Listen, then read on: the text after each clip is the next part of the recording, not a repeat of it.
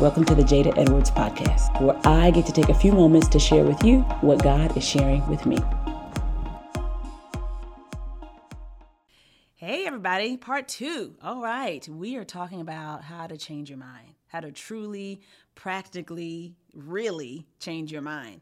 And what we talked about in our last episode was some of the issues that I think believers face as we approach Scripture, thinking about anxiety and fear and doubt and all these things that we deal with all of the time, even sin patterns in our thinking, patterns of sin in our thinking, pride and greed and lust and all the things. But today I really want to focus again on the anxiety issue and fear, doubt, all those things. But we were talking about some of the issues that really face us, that make it hard for us to allow Scripture to penetrate our hearts the way it should. Number one, we approach it as a fix to behavior. We're trying to just look for a checklist of things to do better and do differently, and then suddenly we're going to be different. And that's not what it was intended to do. Hebrews 4 tells us that the Scripture does everything internal, that it divides soul and spirit, joint and marrow, thoughts and intentions of the heart. It's a two-edged sword. It's sharp, it's piercing. It's meant to go beneath the surface into the deep things of who we are so that truth can be planted in our innermost being and then change us from the inside out. So we approach Scripture as a fix to behavior, but also we tend to approach Scripture as a Band-Aid, and we misdiagnose the things we're wrestling with. We think that the fear or anxiety or doubt or anger or pride, we think those things are scratches. And so because we think they're just scratches, we just put a little Band-Aid of Scripture on it and hope that it goes away. But it's not. Those things are deep wounds and areas of sin and struggle in our hearts and our soul, which is why Jesus' response to the Pharisees in Matthew 23, when they asked him, what's the greatest commandment, trying to trip him up, thinking that he would give them the greatest thing to do, like some action that they could measure externally, because that's how they lived and that's how they measured their spirituality. He told them, love the Lord your God with your heart, your soul, your mind, inside, not with your actions and your attendance and your membership and your service or even your knowledge and your words, but with your heart, your soul, and your mind. And so everything about Scripture tells us that we change from the inside out. The work must be internal. And so that's really where I think we have to find some resolution on that, because I think we know it in our minds, but what we live out practically is that Scripture is a Band-Aid. I'm going to my concordance for joy or worry, trying to find a Scripture that's going to fix it and put it on the sticky note and, put it on my steering wheel and on my mirror, and then have all the truth that I'm quoting all day. But we don't want to treat it like that. We want it to be a two-edged sword that we handle carefully because it can penetrate the depths of who we are. It's heart change. That's really what truth is for. So when we talk about what it means to get on this path to really changing your mind, since we know that just merely quoting a Scripture or, reading a certain encouraging word might not be all that we need, probably not all that we need to truly change from the inside out. We talked about what it means to first acknowledge how you feel, that is a question that you may be asked, maybe you've been asked before by a counselor or a friend, and you didn't even have a really good answer to that. It may have just been kind of a ball of blah. I don't know how I feel. I'm mad, I'm irritated, I'm annoyed. Like we can sometimes minimize that, not really acknowledge our feelings or put them into some really big buckets. So acknowledging how you feel is the first really important part. Psalm 139, which we referenced before, is the end of this beautiful passage where David invites the Lord to search him. And not so that the Lord can know David, but so that David can know David. Search me, God. And I do that sometimes. How am I feeling right now? And that feeling is not going to just be one thing for everything in my life. I'm not going to just be annoyed at everything in my life. I might be annoyed with a situation that has arisen, but I feel confident about something else. Or I may feel intimidated by something I've been asked to do, and I may feel, anxious about a conversation I need to have. It could be many things depending on what's going on. So acknowledging those feelings can take time. You may not be able to do it in a couple of minutes. It may take time. You may be able to knock out and pinpoint some feelings about some things, and then some other things may take more time, but it's worth it. Do the work. And the second thing is to separate now what is fact from feeling. We talked a little bit about this illustration of it's raining outside and I feel sad. And I may just open the door and see the rain and suddenly I feel sad. And I'm not even connecting it to the fact that it's raining. I'm not even thinking about that. And there's been a quote that I've seen and heard and read many, many times recently that your facts are not, that your feelings are not facts. Okay, your feelings are not facts. People say that all the time, and it's true. But they are valid. Just because they may not be the fact of a particular situation, my sadness is not the equivalent of the rain. Like, there is a real environmental truth that is now triggering an emotion that I experience. So the sadness might not be equal to the rain. It might not be factual for everyone else. The rain is true for everybody in that area. The sadness may just be me, but it's not less important, right? Just because it's not the fact doesn't mean it's irrelevant to me. So the second thing, after I acknowledge how I feel, because sometimes that is where we need to start, then I begin to separate that from the facts. Okay, I feel anxious. Oh, I have a big presentation to do at work. Okay, so these are two separate things. And the reason why I really want to separate those two is because otherwise, they'll get all blurry. And if I ignore my feelings completely, my facts are not my feelings. I mean, the feelings are not facts, so whatever, they don't matter. I'm hardcore. I can handle it. Just press through. Handle your business. It's fine.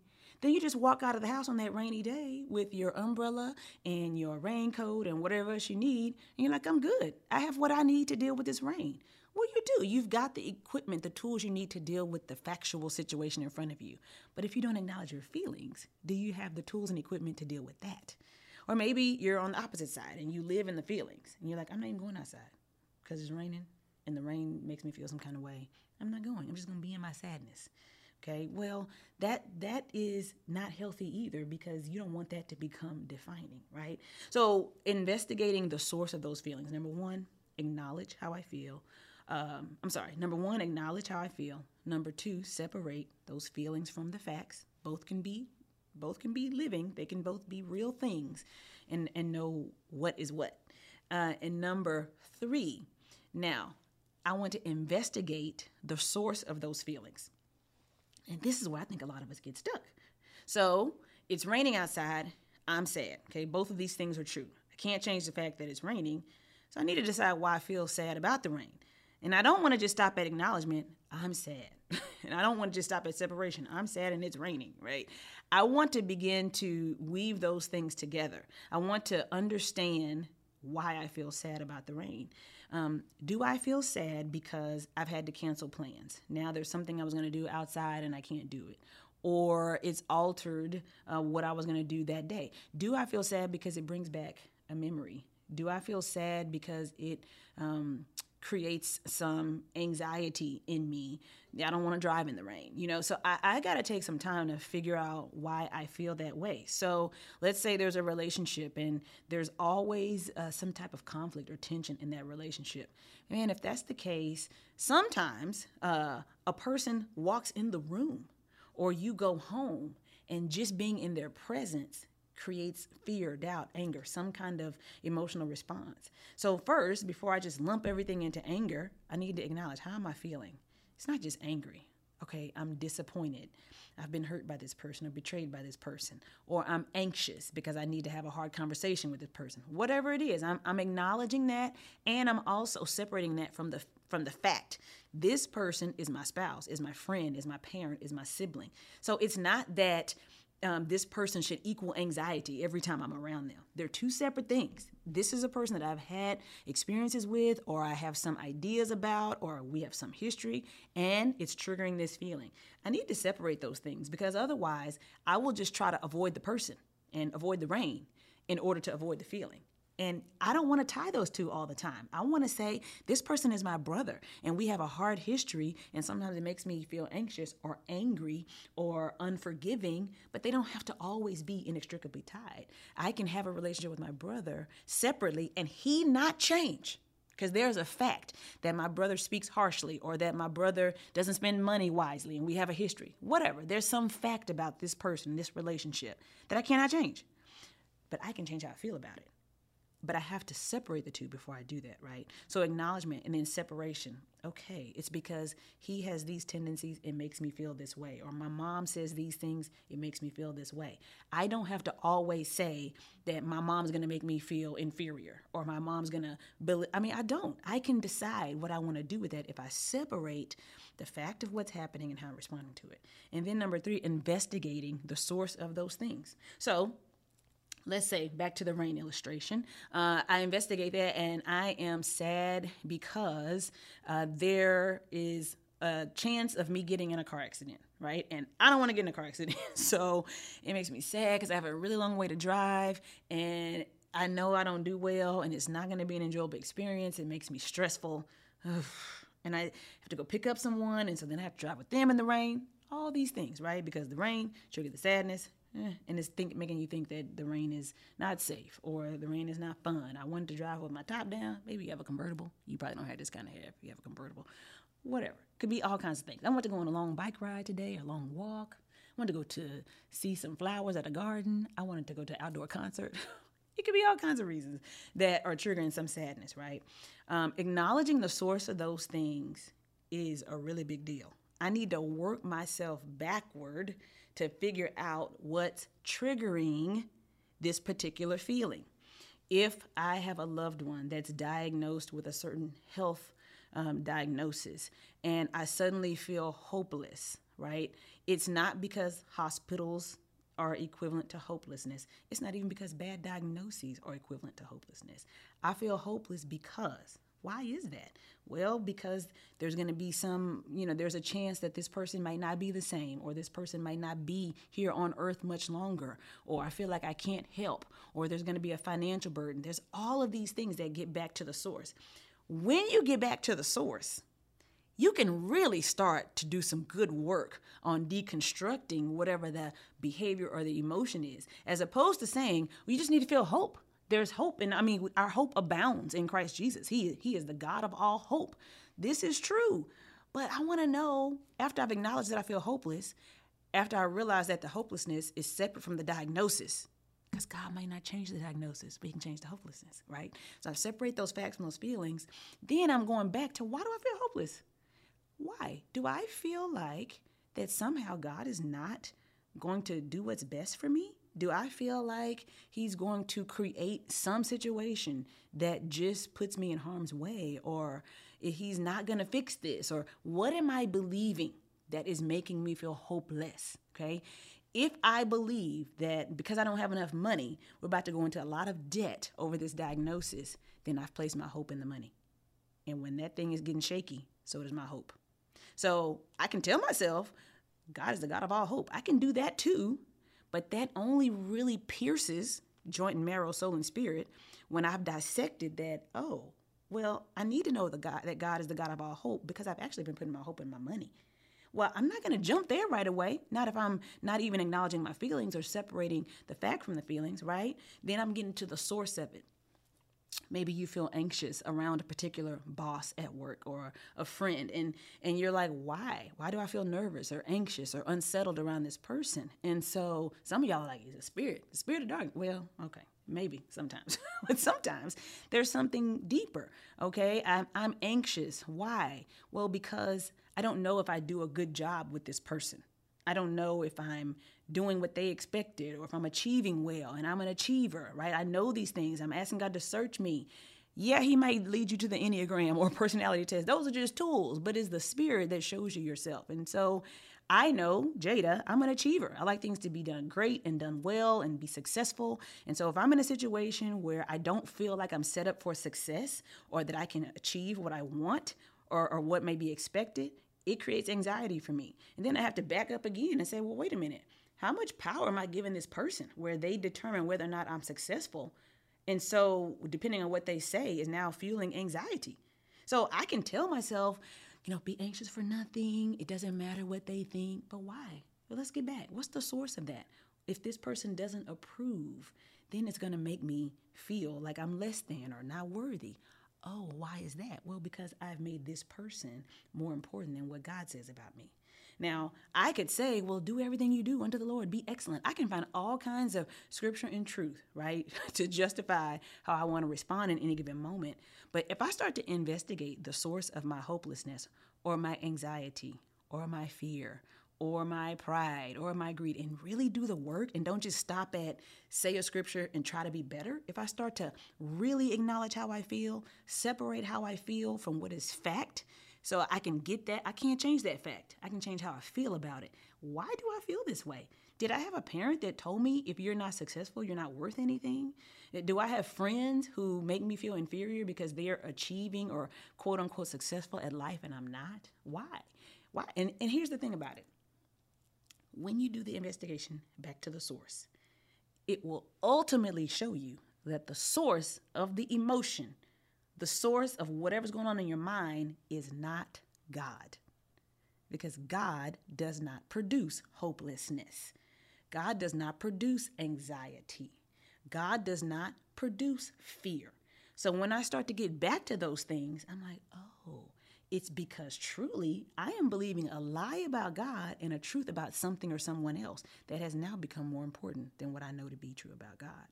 So I've said that this person, what they say about me and my success is more important than how God defines my success. I have said that the diagnosis of this loved one is truly the measure of health, not God who decides who gives and takes away, who decides our birth date and our end date, who may just decide that this thorn won't be taken away, but his grace is sufficient. And sometimes his grace is even better than the healing, right? If I don't get to the heart of that, then I can't do my last step. And the last thing is this. There's actually a split on this. Acknowledge how you feel, separate fact from feeling, investigate the source. That's 1, 2, and 3. 4 is a split. Disarm or demote. Disarm or demote. So once I find my way to the source of my feelings, then I have to either disarm or demote that source. Now, I'm going to go back to the rain illustration to simplify. You cannot just say, nothing, you can't have any idols, nothing should be more powerful than this. If you are worried about getting in a car accident on a rainy day, you need to just dismiss that because that's a lie from the pit of hell and blah, blah, blah. If that something is not based in any truth, it's just fear giving you ideas of what could happen or planting lies in your mind, sure. When it's the serpent saying, is that what God really said? Or he just doesn't want you to know something. Yeah, that stuff you need to disarm, meaning I'm taking the power away from that because it is in direct contradiction to what I know to be true about God, right? So sometimes we need to disarm those ideas, those sources. We need to disarm people, and they haven't even tried to be powerful in our lives. We've given them power. Your opinion alters my feelings. Your acceptance alters my response. Your denial, your rejection, your betrayal, it changes my emotional response, right? So some of that is I need to disarm because I don't want to give them that kind of power. They're not supposed to have that power. I can't even love my neighbor as myself if my neighbor has to be perfect so that myself can be okay. It just gets all kinds of messed up. So sometimes you need to disarm something. It is just a lie. It's just ungodly. It's just unbiblical. It's just not true. It's conjecture, right? Paul says that we have to take thoughts captive because it's these lofty, foolish opinions raised against the knowledge of God. Disarm. Or sometimes we need to demote. Now that's different from disarming because if I am visualizing myself in a car accident on this rainy day and it's making me sad and it's making me scared, making me afraid, and it's just out of the blue, just because fear has given me some idea, I need to disarm that. It should have no power in my life. But if I have had a car accident the last time it rained, or at some point in my life before in the rain, or I was in a car accident in these similar conditions, well, I can't just take away the power of that because that's a real experience. That's a fact in my life. But what I need to do now is demote it because maybe instead of just being a fact or something true that I experienced, I've given it power, more power than God's word, more power than God's nature of being a protector and being sovereign and being good. So some things you need to disarm. They just have no place in your mind. You have to take those thoughts captive, uproot it. You got to do the work. But there's sometimes where these are real experiences we had. I've been betrayed before. So the next time I meet a friend, a girlfriend, a new friend, or in my marriage, or in a dating relationship, or with somebody that I was training or trusted with my money, I've been betrayed before. So when I start to feel anxiety or fear or doubt or withholding in those relationships, that's not something that's unfounded. That's just something that a factual thing happened to me that I've given too much power to. I just need to demote it. It cannot be more true, more powerful than God's word. See, God's word is true for everybody. But that betrayal with that last person that I trusted, that's just true for me. So it's still valid, but it can't be more powerful than God's word, the omniscient, omnipotent, the all-knowing, all-seeing God. So after I start to investigate that source, where in the world is this coming from, God? Because I guarantee you it's going to lead me to something that I've probably made an idol. It's going to lead me to something that is temporary, something fleeting, something that will fail. Because the idea of that thing failing, my parenting, my job, my career, my marriage, my health, that thing failing is what's leading to whatever, greed and pride and anxiety and all these things. So I got to get back to that source so I can make that thing, call it into reality and say, no. This is no. God needs to be the source. But then I need to figure out what I'm going to do with that thing. Do I disarm, take away power completely because it's unfounded? Or do I demote it? I don't deny that it happened to me. I don't ignore that this was a real part of my life experience, but I just don't give it more power than it should have. So as you're thinking about practical ways to change your mind, I don't want you to feel like, oh, I don't need scripture. Let me throw away all my sticky notes. Let me throw away my journals. And keep all those things. Keep everything, all the reminders. But don't let that truth be, don't use it in a shallow way. Let me say that.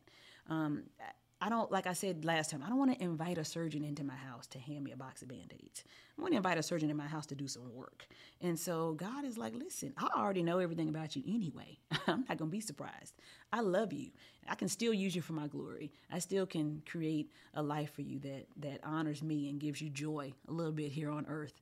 And so I would encourage you to do the work of acknowledging those feelings, separating them from the fact, how you feel from the situation, from the person, from whatever. And then investigating the source of that, not just the feeling, but where is that coming from? What worst case scenario am I thinking of? And let me just go ahead and play that out and still know that God has it, because then that will then change my feelings, will then change my behavior. And lastly, figuring out, do I need to disarm or demote? I hope that these things have been some really practical ways, because the truth of God is so good. But we need the Holy Spirit to show us what that truth means to us. Invite him to search you so you can know how you feel and why you feel, so you can demote, disarm, do whatever you need to do so that you can truly, truly change your mind. And then everything else will follow.